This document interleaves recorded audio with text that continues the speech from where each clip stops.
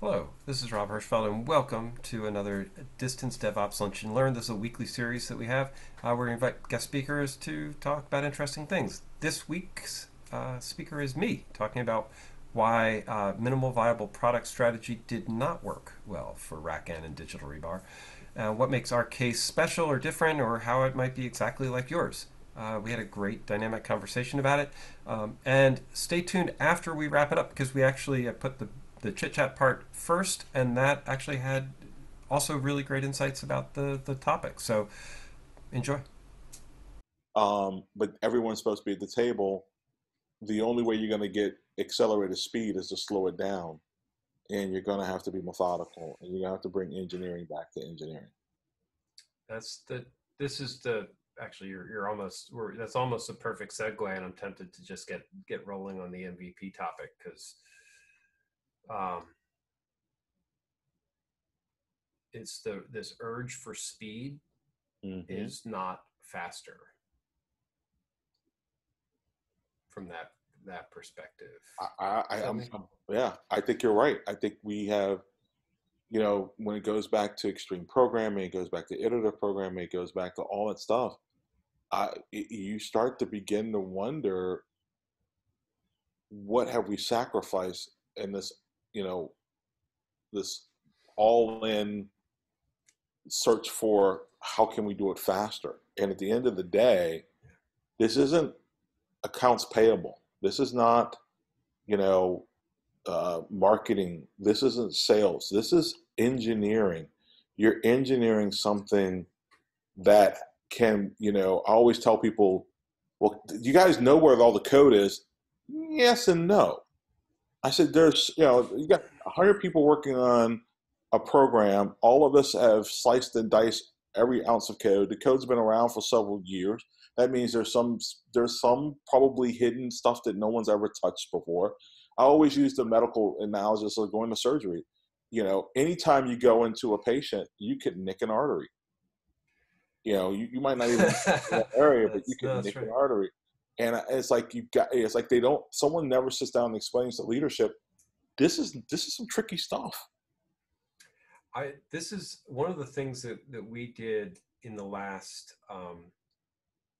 in so we went through a major release a year ago where we rewrote the back end data store pieces, and like we're still going back through and finding edge cases where it's like, oh yeah, that's a weird, like, DHCP lease renew, deadlock issue. If you've got, it's like it takes a long time. It's both sides of this, right? It takes a long time to get code through all the paths and all the scenarios. If it's really getting used, there's no pristine, beautiful, like, oh, I wrote this code and it handles all the use cases. It's right. In ops especially, it's messy. Yes. And so you walk in and you cut out a line that looks like it's something, and somebody, you know 3 steps removed from you all of a sudden stops working when they take the upgrade because you've removed some protection against some. It's like, when Exactly. would that would never happen. Yeah, that line of code existed for a reason. um, It's yeah, like what is an appendix for? Not many people know, but it's there for a reason. it's doing something. Yeah. Doing something. No, this is a classic challenge from that perspective. It's one of the things, and I was right big in the open source OpenStack community at the time, and one of the mistakes that OpenStack made, because they were, and this is, I think open source projects do this a lot, and it's one of my new pet peeves with open source, or at least these shining open source projects, um, is that they to get critical mass and get all these adopters, they talk about what they want to do and what the product will be, and it's a marketing game. And they haven't been through the Hmm. cycles of really battle testing the product. And so we spent a ton of time with OpenStack with a very, very immature base of code promoting it, as if it was going to solve problems that it wasn't solving. wasn't ready to solve and was going to take more code hardening time to solve. And so it's really, really hard to message that,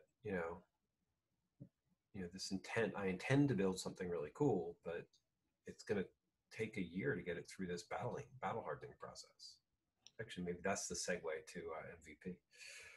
Yeah, that is actually, because I have when you mentioned what you said about MVP previously, Yeah. I'm dealing with that right now, and I've dealt with that, and I kind of, when I first learned about MVP and understood it, I'm curious what you guys are thinking, because I want to see if the problems that I'm seeing are what you discovered and that you solved for, hopefully, or am I wrong? And I don't know. I got, yeah. let's have the conversation. So I'll do a very short intro, and then this is really going to be a story about RackN, and what we've done with Digital Rebar over the years. So, and just by way, you all know me, I'm Rob Hirschfeld. And we started RackN 5 years ago, and it was actually built sort of on the ashes or the base of something that was called Crowbar, back when in the Dell OpenStack days. So we actually had built this OpenStack installer because we saw that the operations side of OpenStack was going to be really, really hard to pull off. It's the sort of the origin story of a lot of what we do. And what we really learned was that it's not about OpenStack, it's actually about data center operations. Right. So if you look at what RackN is trying to do, going back historically, we believe data centers should be easier to operate than they are. Our job is to help companies run their own data centers. And the funny thing about some of the messaging miss to me for OpenStack, and what people really were desperate for in the OpenStack days, is they wanted software that would help them run their data center, right? VMware was sort of helping, but only at the high level. I was at Dell. We weren't helping people run their data center. We were selling them kit, but we never thought about what it took to run a data center. Either you had the expertise, or even if you did, you were on your own when it came to actually putting all that stuff together. And when OpenStack showed up, with the promise of being an Amazon alternative, there's a lot of operational knowledge that has to get baked into that delivery. And that's, I think, what we missed in what the market was actually asking for with OpenStack, was, help me run a data center, please. Not give me software that runs VMs, because that's not running a data center. So the challenge, so that was sort of where RackN's genesis was, and what we were doing. And when we started RackN, we actually started with a pretty big code library in the Crowbar, what at the time was Crowbar version 2 code base. And we thought we could run into customers with this, this code and help them run their data center, because it would do basic provisioning, OS deployments, RAID and BIOS, firmware configuration, did all this stuff. And then we would start to throw in things like, it's all way back machine, but Docker Swarm. This is pre-Kubernetes. So we're helping people install Docker Swarm. We tried to do some early OpenStack install stuff, because that was sort of our legacy. But the problem, and Keith, this is sort of where the question comes, is that we were, at the time, I was a big proponent of minimal viable product, which, if you go back to the Eric Ries book, ends up being very SaaS focused, or service businesses focused, SaaS business focused. And here's the idea. The idea is, before you build a product, you want to know that you have the right feature set. You want to know that you understand what the critical thing you need to be able to do for your customer is, what the customer's real pain is, what solving that thing is going to fix. And real MVP models, they'll tell you to run. In some ways, you don't even build a product. You build a PowerPoint, or you build a box, and you hold the box up and you say, does this, would you buy this? Does this look good? And there's no product, right? The idea is to get the feedback before you build the product. And then from there, if you get a yes, then you're building the skeleton of a product, and you're substituting a whole bunch of stuff with Mechanical Turk. So a friend of mine's actually doing a lean startup approach for a butcher shop. And for them, they didn't build any of the back end systems for the butcher shop.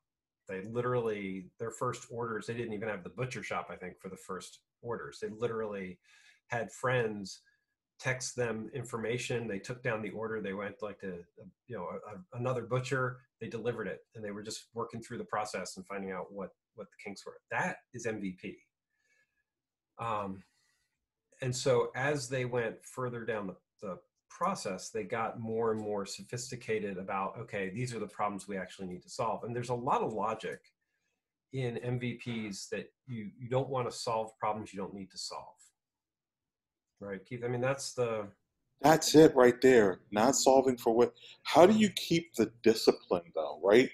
You got smart engineers that are thinking, well, what about this problem? What about that problem?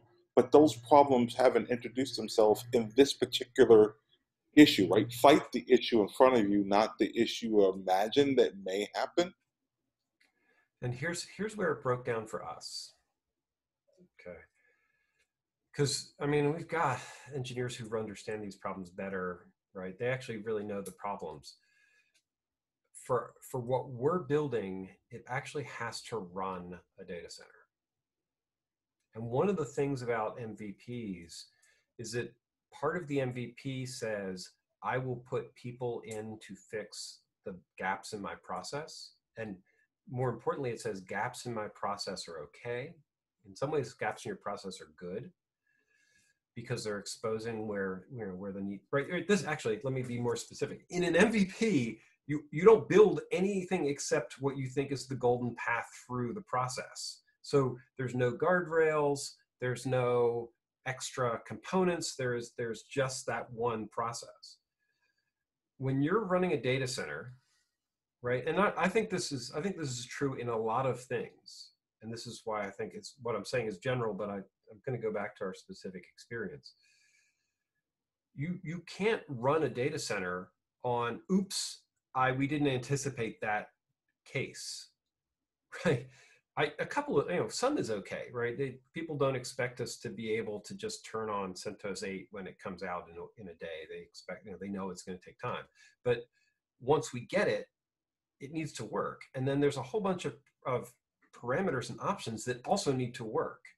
And so the idea that we would be able to MVP one operating system, say, on one piece of hardware, which is what an MVP would have told you. Oh, we're only going to do Dell, and we're only going to do Linux, and we built the product that way, but it wasn't a sellable product, because you don't actually run a data center on that one narrow thing.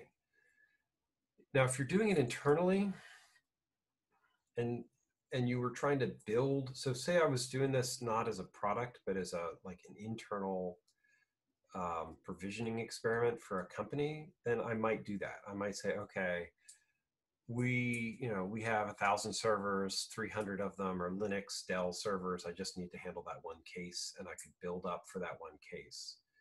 And actually, a lot of hosting companies behind the scenes, this is actually most companies. In our business, most companies that's exactly what's happened. They've been, patching their infrastructure up until it's this big ball of twine that they can't touch. It's really fragile. But when we took that approach from building the infrastructure up as an MVP, so you with me so far? I'm about to explain some of the cases where Yep, I'm with you. I'm with you. So here's what we did. Docker Swarm's a great example, because CTO and I, Greg Althouse, were super argumentative is wrong. We had a really healthy debate about what workloads we should add into the system, right? Are we just doing horizontal, and do we need to get bigger horizontally? Do we need some workload validations to make it go? We got to a point where we both agreed that we needed a workload, and we picked Docker Swarm because at the time it was super hot to be able to install Docker Swarm. And so we did a Docker Swarm MVP, which meant that we built this very narrow band of functionality to deploy Docker Swarm. And it looked cool, it demoed great, but it didn't actually address anybody's real use case. Because at the end of the day,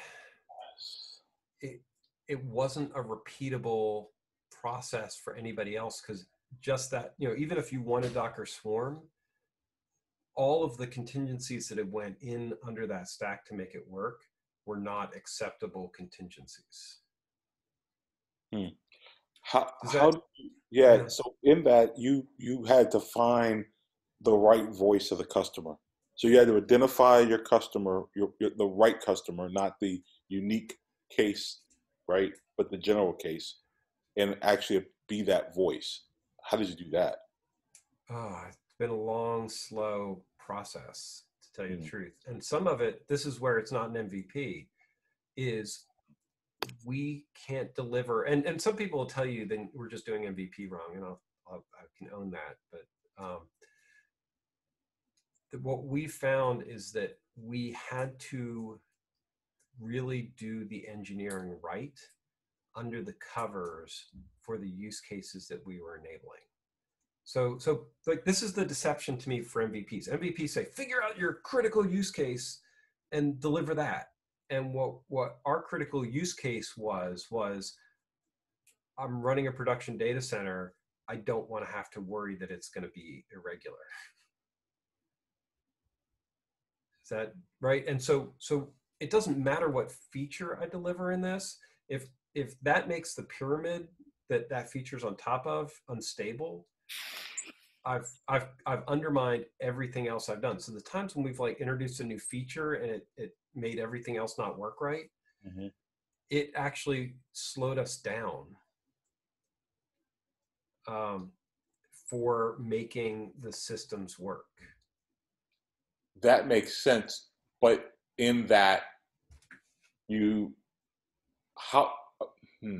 what led you down the path of solving for that problem that ended up making it more unstable? I guess where I'm hearing you, and this is where I hear you going in my brain, is you could build a model on a case, whether it's a service or a product, widget, whatever, and you build it on a market assumption.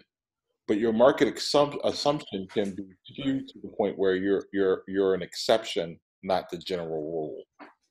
And I guess is, how do you problem solve for making sure that you're the general rule, thus you're building a product that's sustainable, that's relevant? This is something we struggle with, right? Because what we do, right, which is physical automation, it's bare metal software for automating bare metal servers. I'm thinking about the Oxide people and I'd love to get them on the podcast for them to talk about the physical side of the thing. We go above that. It's actually a really horizontal use case. And so we've been trying to find vertical places where you could just focus on, like, can you just provision these one things or do this one thing? And I'd love it if that was the case. I feel like I'm not answering your question right. Would it be possible to have your customers vote on features that they're interested in? And then you're building something that you have a customer base that plan on using it. We chase customer and prospect needs a lot. We used to do it a lot more. And I will tell you, we built so many sort of house of cards from that perspective. It actually, those were the types of things where somebody would be like, I just need a whatever to demo this thing. You'd be amazed at how rarely those actually turned into sales from that perspective. Because that one, I'm trying to think of I've been trying to get better at articulating this. Ultimately, let me tell a different story and come back to that, because it's a really good question. When we were in the early Kubernetes days, there were a ton of people doing like COPS. I don't know if y'all remember.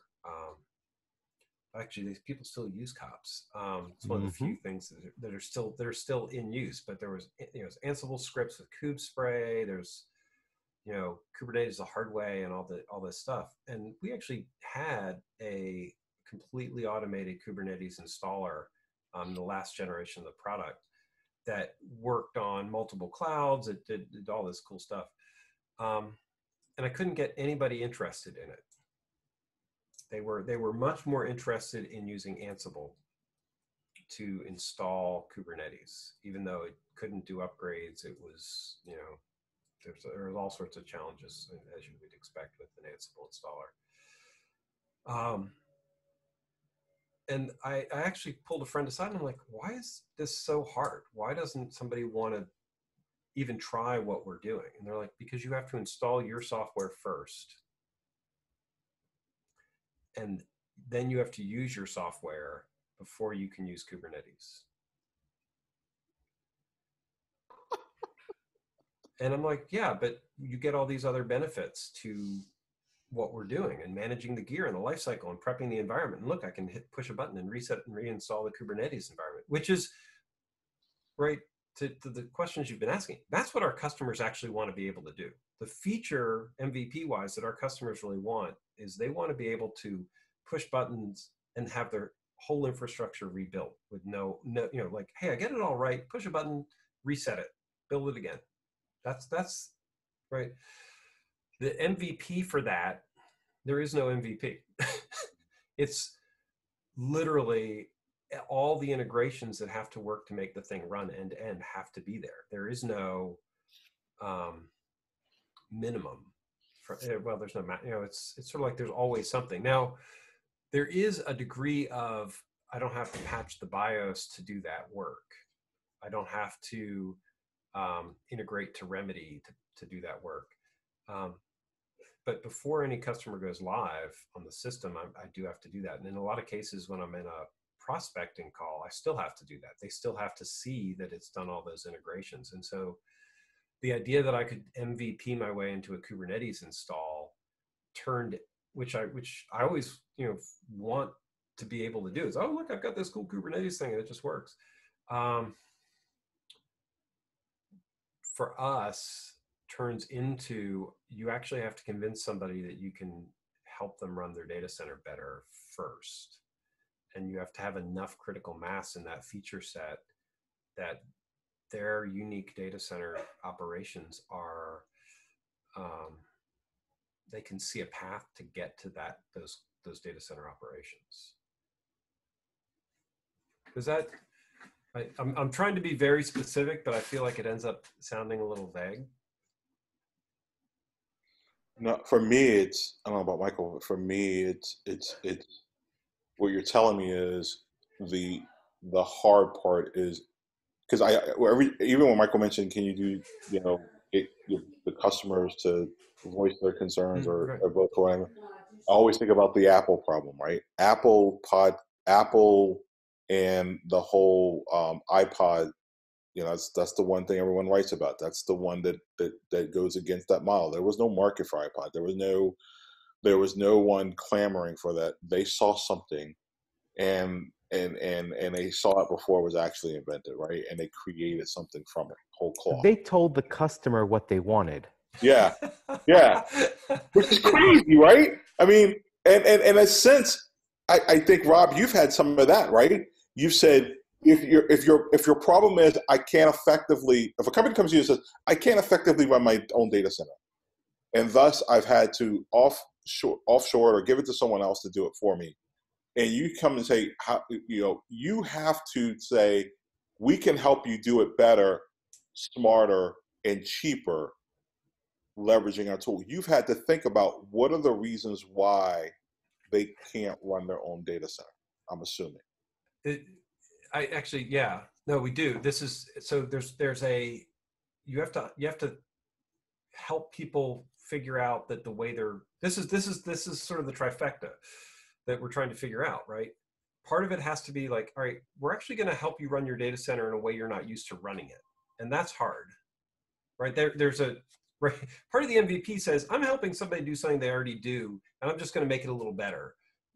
I like the Apple, the iPod example, because people didn't even realize they could digitize music at the time, right? I was an early MP3 user, and I had to, I was like, people thought I was insane. I was buying CDs, I was ripping them to MP3s and uploading the MP3s, and it was all this work.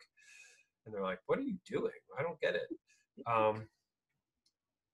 And so to make iPods work, they actually had to build the iTunes store. Yes. They had to they had to think about how to solve your problem where you're buying the CDs, ripping them, and then uploading them. They had to create a vehicle by which they came that way and then build the storage device. Do you remember the pushback they had on selling Yes. songs for $2? It was like, what? I'm never going to, no. Yeah.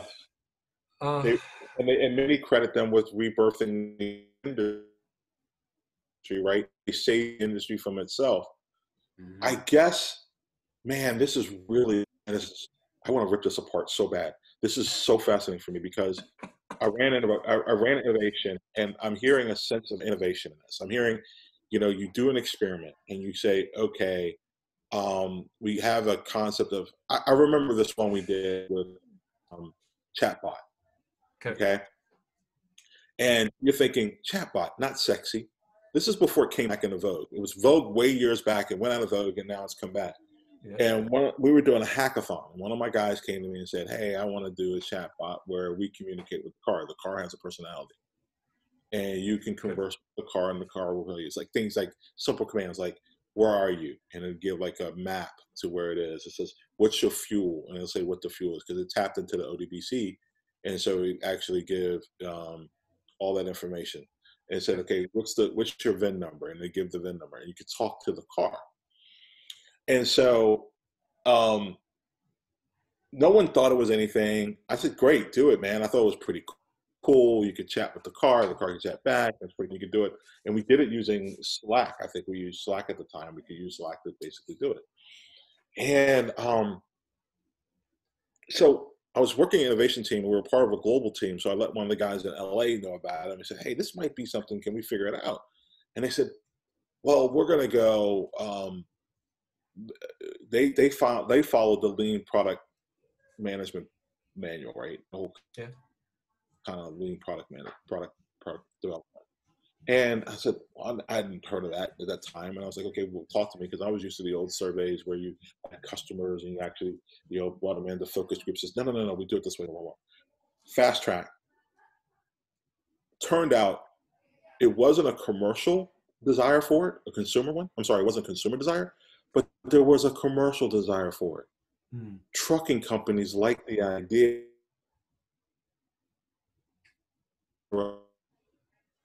And not only did they want one version, they wanted two versions. One that allowed the driver to communicate with the truck, but also allowed the back office to communicate with the truck. And they wanted to split into two versions. And they were willing to pay for it. Oh, yeah. And that taught me a lot. It changed my whole idea, right? Of what does it mean to do the experimental, move to MVP, and be able to have something that represents something that you didn't even know that the customers were crying for, but someone had an idea, right? And you didn't know the market was for it. You did your survey and found out that there was a market, but it wasn't the market you thought it was. So this is... And how does an MVP aid? What you're describing is to me where RackN has gotten to, which I would call a MVF for a feature. So what you're just right. You had all the pieces connected together, but you were delivering it in a different way. And so if you build this proof, like there are so many cases where if you can show somebody that it works, they might not know they need it. Like your chatbot's a great example. I mean, maybe you consider that whole product. You've actually just illustrated the whole thing actually works.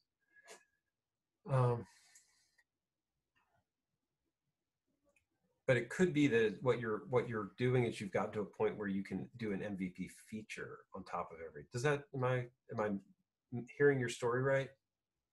I think it's when you have engineering talent that has the cycles, and and I'll tell you what it's done for my brain power. It's turned this whole concept of innovation to MVP on top of itself for me. And you can, I understand wireframe, I understand the presentation, and that's normally what MVP represents. You have an idea, you put it in the PowerPoint, whatever. But when you have engineering talent and they're paid to do things like solve for problems that no one's thinking about, and you give them the room to do that, they can invent something. I think the iPod, in a sense, right? They think, hey, wouldn't it be nice to have, and then of course, what are the ancillary things around that? Right. That's Make that product. What are the features that you can add, like an iStore? to me, if you were just building MP3s and you didn't realize, I mean, I guess this is back in the days with Napster, and like Napster spawned, like the Napster grew up because all of a sudden there was a market for MP3s Yeah. and digital music.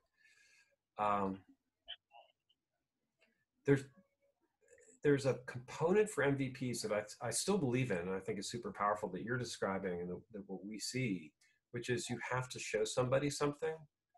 They have a lot of trouble imagining it from a PowerPoint. Yes. Yes. And so the extent to which your MVP puts something real in front of them, that is very powerful.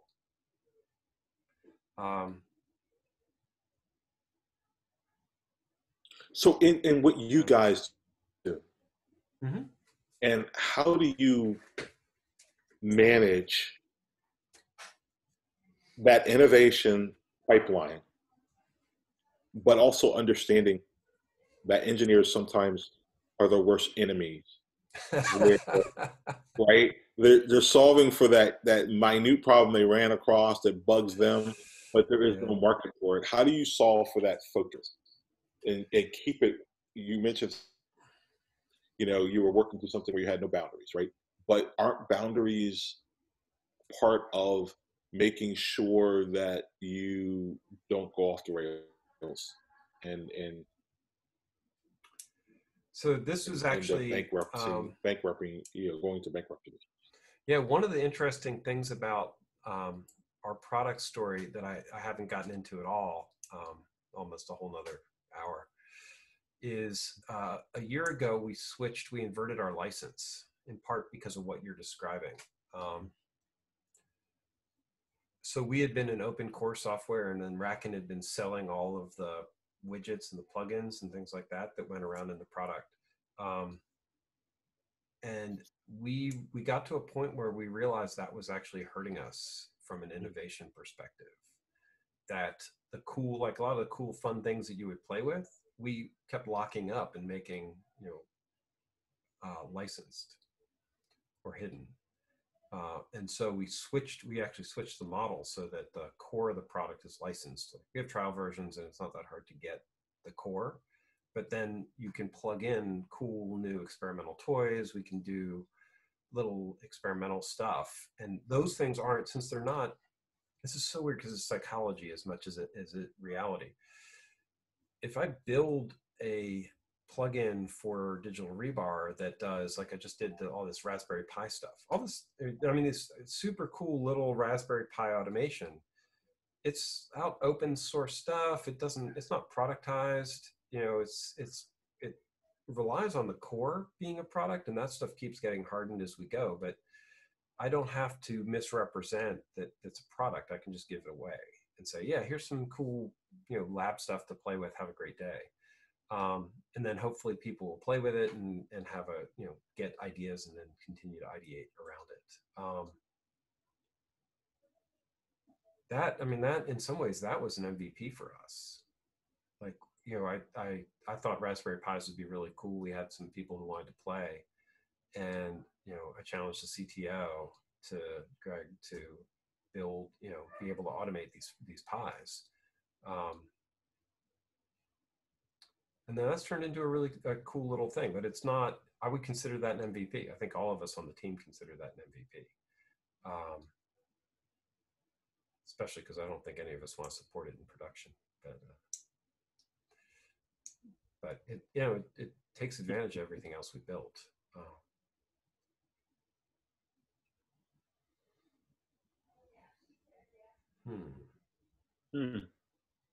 I'm looking because I have a whole bunch of notes that I was thinking, and I'm glad we just kept in stories and talking.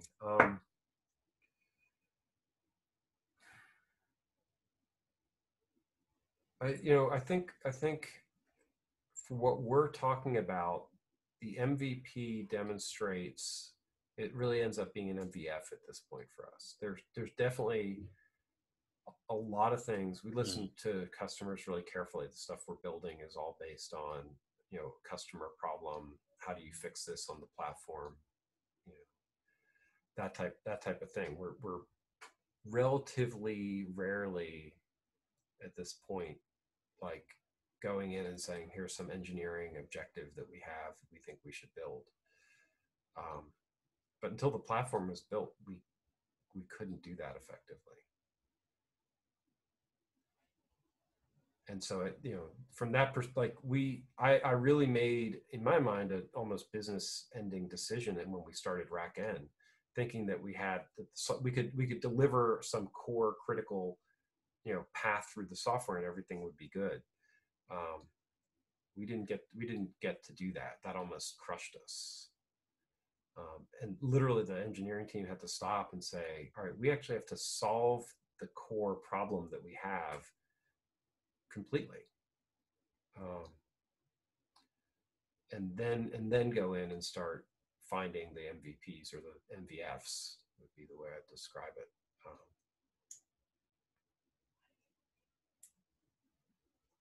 Does that make more? I can give some more concrete examples that might flesh that out. No, it makes sense. What you're telling me is maybe we should investigate destroying the word MVP. And I understand what the purpose of MVP was. It was to be focus, lean, and not create something that doesn't tie to a market. But I think you have to apply the MVP model appropriately, right? Is it an MVP or MVS? What I call its most valuable solution, right? Is it a solution versus a product or a service? And we have to sometimes experiment. MVP represents almost, it's the next level beyond experiment, right? To me, MVP is the result of a successful experiment that leads to that is production ready. The production ready part is where people get hung up. It has to be reliable. It has to be functioning well.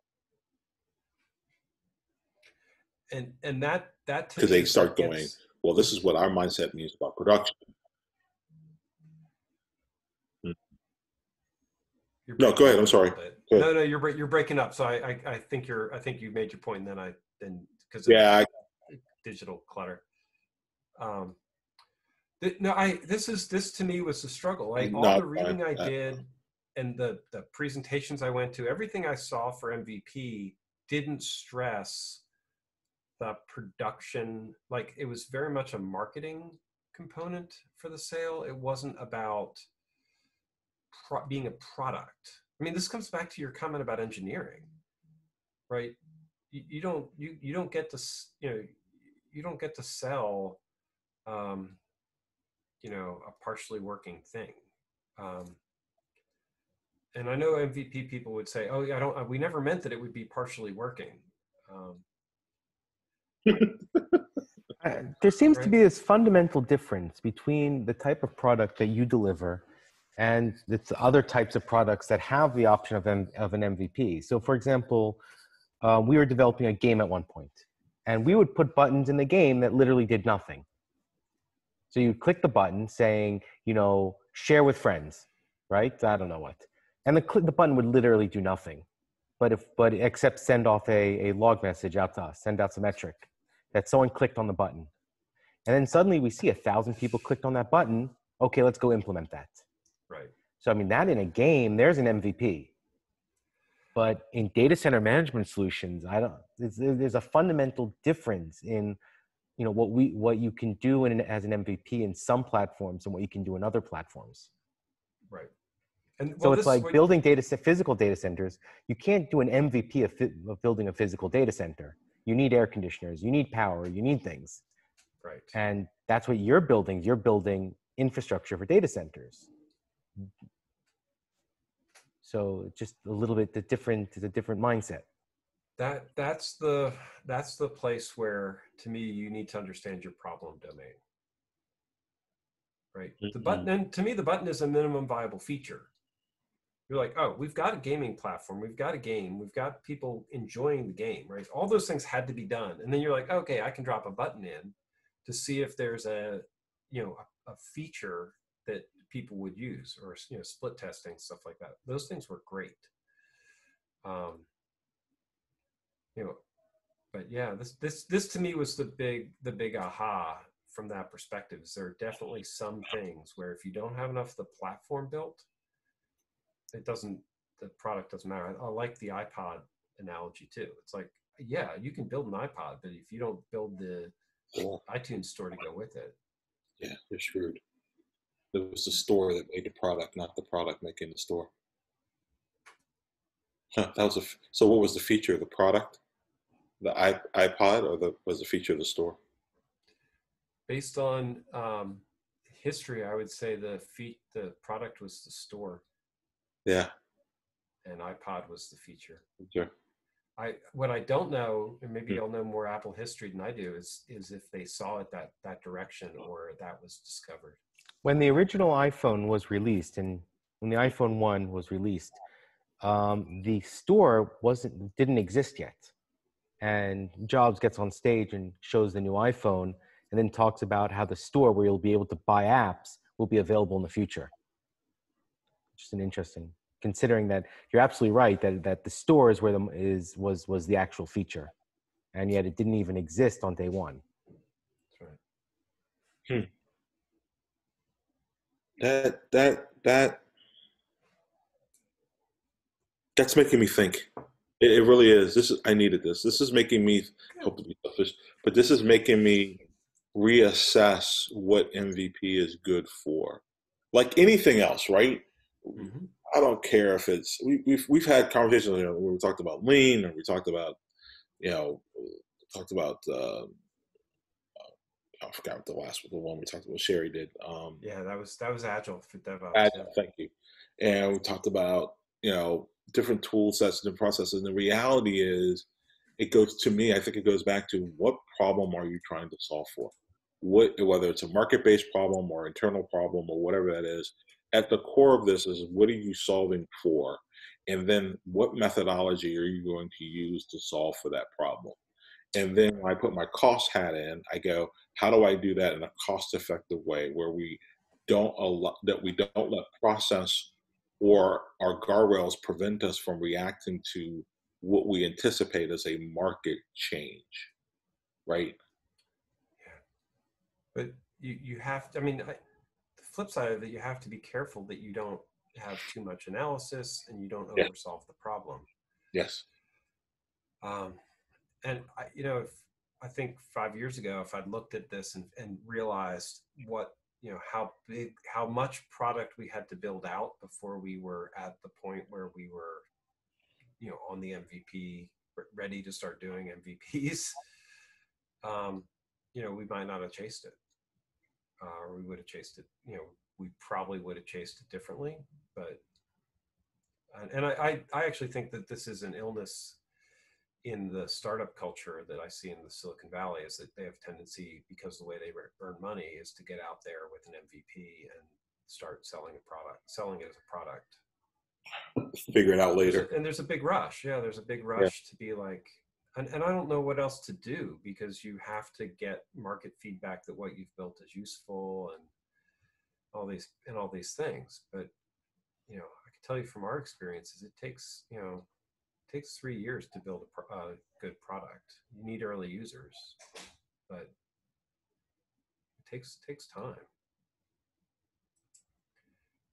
Yeah, Mike, thank you. It is a hard problem. Data center automation is not a trivial problem. No, because it's heterogeneous.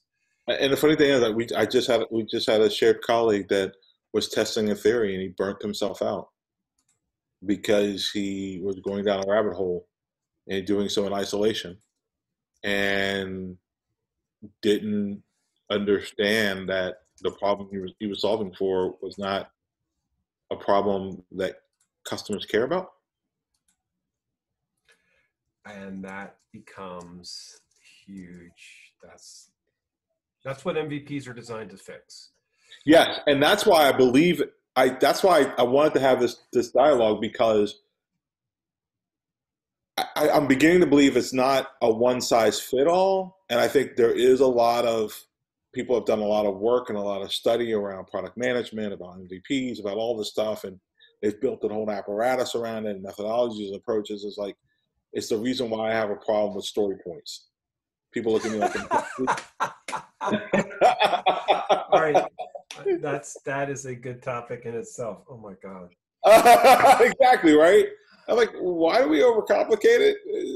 Okay, whatever, but okay. So I mean, it's like we build a process, and we build these apparatuses around the process that makes it so robust that it becomes. We think it's the rubber stamp, right? At some point, you're just feeding the process. Yes, is the problem.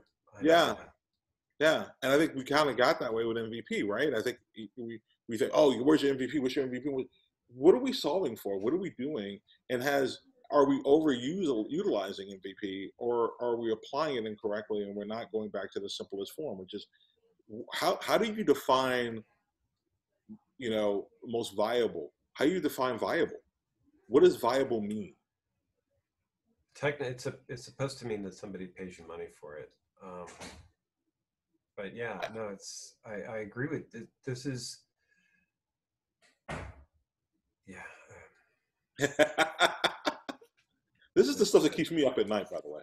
Just so that's why I wanted to share the battles. I do appreciate that. All right, I am going to reach out to the Oxide team and see if they want to talk about what they're building here. Put them on the spot. Everybody, thank you. I'll see you next week. I hope this was fun and helpful. This was great. Thank you so much. Cathartic for me. So yeah, I loved it. Awesome. Awesome. Good. Thanks, man. See you in a bit. See you.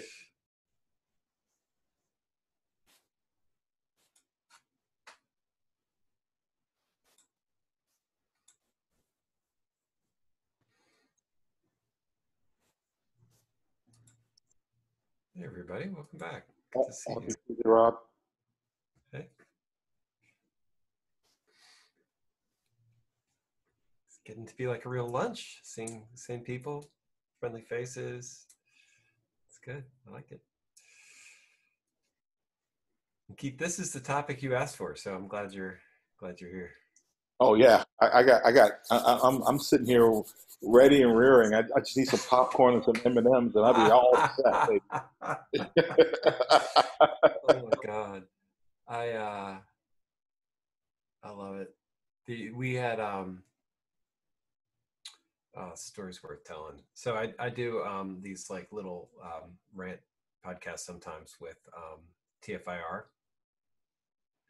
But I did one about redfish. So I was ranting about redfish. And the redfish team called me up and they're like, you were saying a lot of things about redfish. I'm like, yeah, I'll stand behind them. I'm like, yeah, we agree with you, which is good for them. I wasn't very mean actually at the end of it. The guy was like, I think you're actually, it's not, you're not being mean enough for it to be an unpopular opinion. But we got him on the phone with my team. And I literally popped popcorn and brought it in the background while I was listening. Oh, wow. To the redfish guys. They did great. The whole meeting was really, I wish we'd recorded it, because it was actually really positive and really That's sweet. interesting. But there, I mean, there aren't that many teams that do the type of cross data center work that we're doing. So if you want to know, how a protocol is working for data center ops stuff, my team is unusual. Have they come back to you as a pre-evaluator of stuff that they plan to go to market with? No. I mean, it's all open. This is our dilemma. They want us to, Okay. and we could participate more with the DMTF. The thing that our team kept coming back to is our job is to deal with what's in the field. And so from a spec perspective, while we have input and feedback, we're not implementing it. We're really not that, like, there's things we want to see, but fixing something in the spec doesn't help us in our daily job. Got it. Stay focused on what you need to do that Well, it's directly more, reflects revenue. yeah, it doesn't help us to say, oh, that's fixed in the next version. We deal with the material that's shipped. So it's nice. I mean, I think everybody on the team would love to have the time to say, oh, we'd really like to have an API that does this, but it's going to take them from that discussion to us getting a server with that feature implemented. It's going to take a year. And it stops you from looking at other offerings that may have solved that problem today. No, for us, we're already heterogeneous. So Yeah. that our stuff, it's like, I don't care if you don't like IPMI or not. It's a fact in the data center. I don't care if you don't like,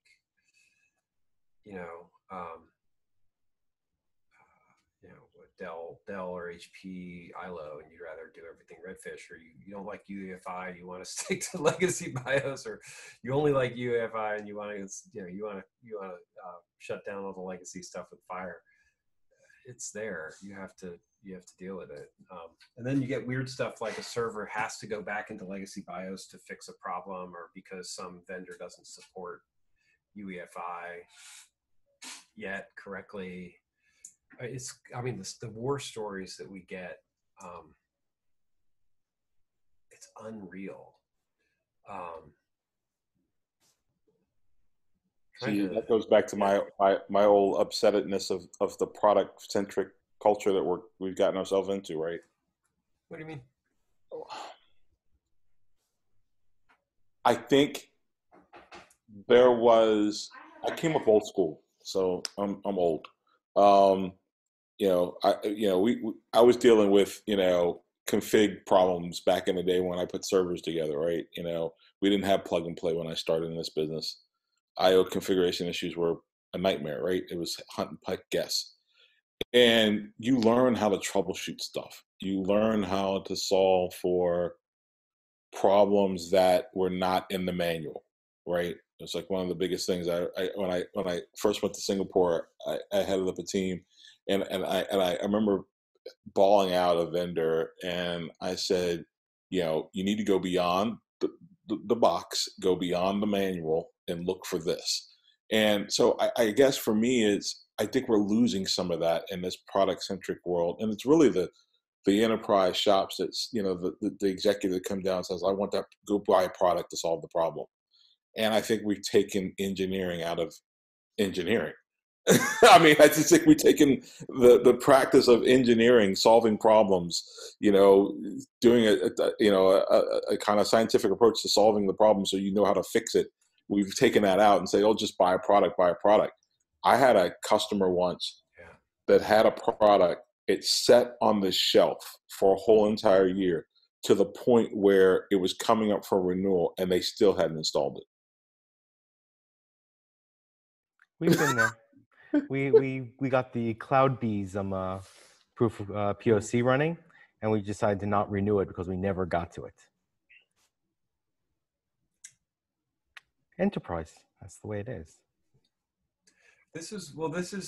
I struggle with this because, right, we're all moving to SaaS and we're moving to cloud, right? That's the market direction. You'll hear in the presentation, it's not where RackN thinks that we're going to be successful.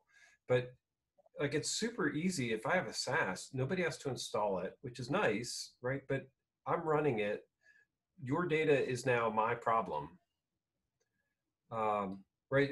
We've got all of this stuff where we've turned it into a service, and that's super handy, but we never actually addressed what it would take to actually make it easier to run the software, like why the stuff ended up on the shelf and was so hard to implement. So that's where I agree with you. It's the problems that we're talking about from a data center perspective are it is engineering, it is running your own stuff.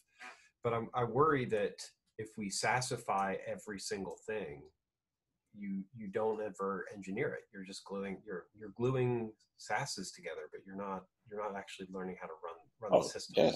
That's what AWS does, right? It makes you like I say, it says make you cloud dumb. I mean, it does, right? It obscures everything that it does to make it work. And developers love it because they get their cookies faster, right? And I sit up and I laugh because I'm like, yeah, I've begun to think, and I've run development shops, I've run back-end shops, I've begun to think that I don't know why the business believes the developers like 100%. And what I mean by that is, for years, developers said, well, the systems guys take forever to build a server. Okay, then we went to Blades or VMs, and they said, oh, it takes us 15 days to get a VM. We need to move faster. That's what's slowing us down. Yeah. And no one had a conversation when the system guys were saying the applications are bloated. I remember when I worked for a telco, this is when I worked with Larry. We're Verizon. And we built project was called TCCP. It was an internal cloud. So we took, the work we were doing, this was several years back, and we were doing zero-touch cloud deployments, just top-of-rack constructs. We were able to build a 4-rack, 28 sled per rack data center in 8.5 hours from the minute we pushed the first pipeline. Yeah. So automatic stuff. When we had the apps come on board, we started having failures. We didn't put requirements in. We let them go because we knew we had a bunch of horsepower. We had compute power out the wazoo. We didn't have any issues. We said, okay, because we kept asking, what are your requirements? And he couldn't tell us. I'll cut the story short. So it was Thanksgiving, and I had to shut it all down. I said, this is ridiculous. We had failures out the wazoo. We shut it down. So we started letting applications load one at a time. We got the application teams in the office. Okay, you're going to load your stuff. We're going to load it.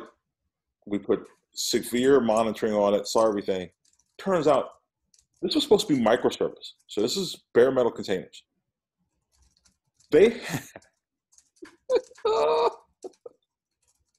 had stuff that was averaging, I believe, if I remember correctly, they had some that were 34, some that were 50, some that were 50 gig of a service loading in memory, like a memory footprint. And they didn't, because it was all using Sprint framework, and they took the whole framework when they developed a service.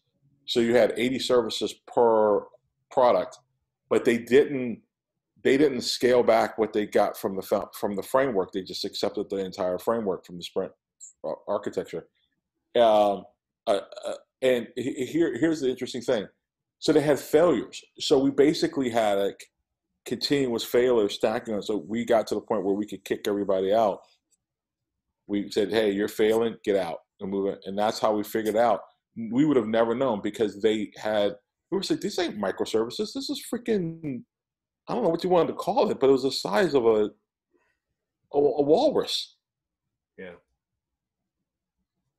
And so my point is that we've got. Did they ultimately refactor? I mean, no. We had something that big. We had Dell bring in an expert. They went and they said, yeah, they got them down to 15 gig. They tried to do some refactoring. They knew that they had to go rewrite. But if we didn't do that, everyone was looking at us as the blame.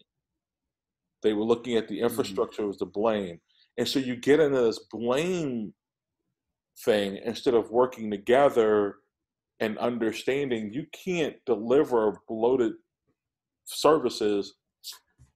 You know, the whole purpose of a microservice is a microservice, and they were still developing for a VM, right? And I just think that, I think until executives get the understanding that everyone needs to be at the table, and I know that's what DevOps is supposed to mean, but everyone's supposed to be at the table, the only way you're going to get accelerated speed is to slow it down. And you're going to have to be methodical, and you're going to have to bring engineering back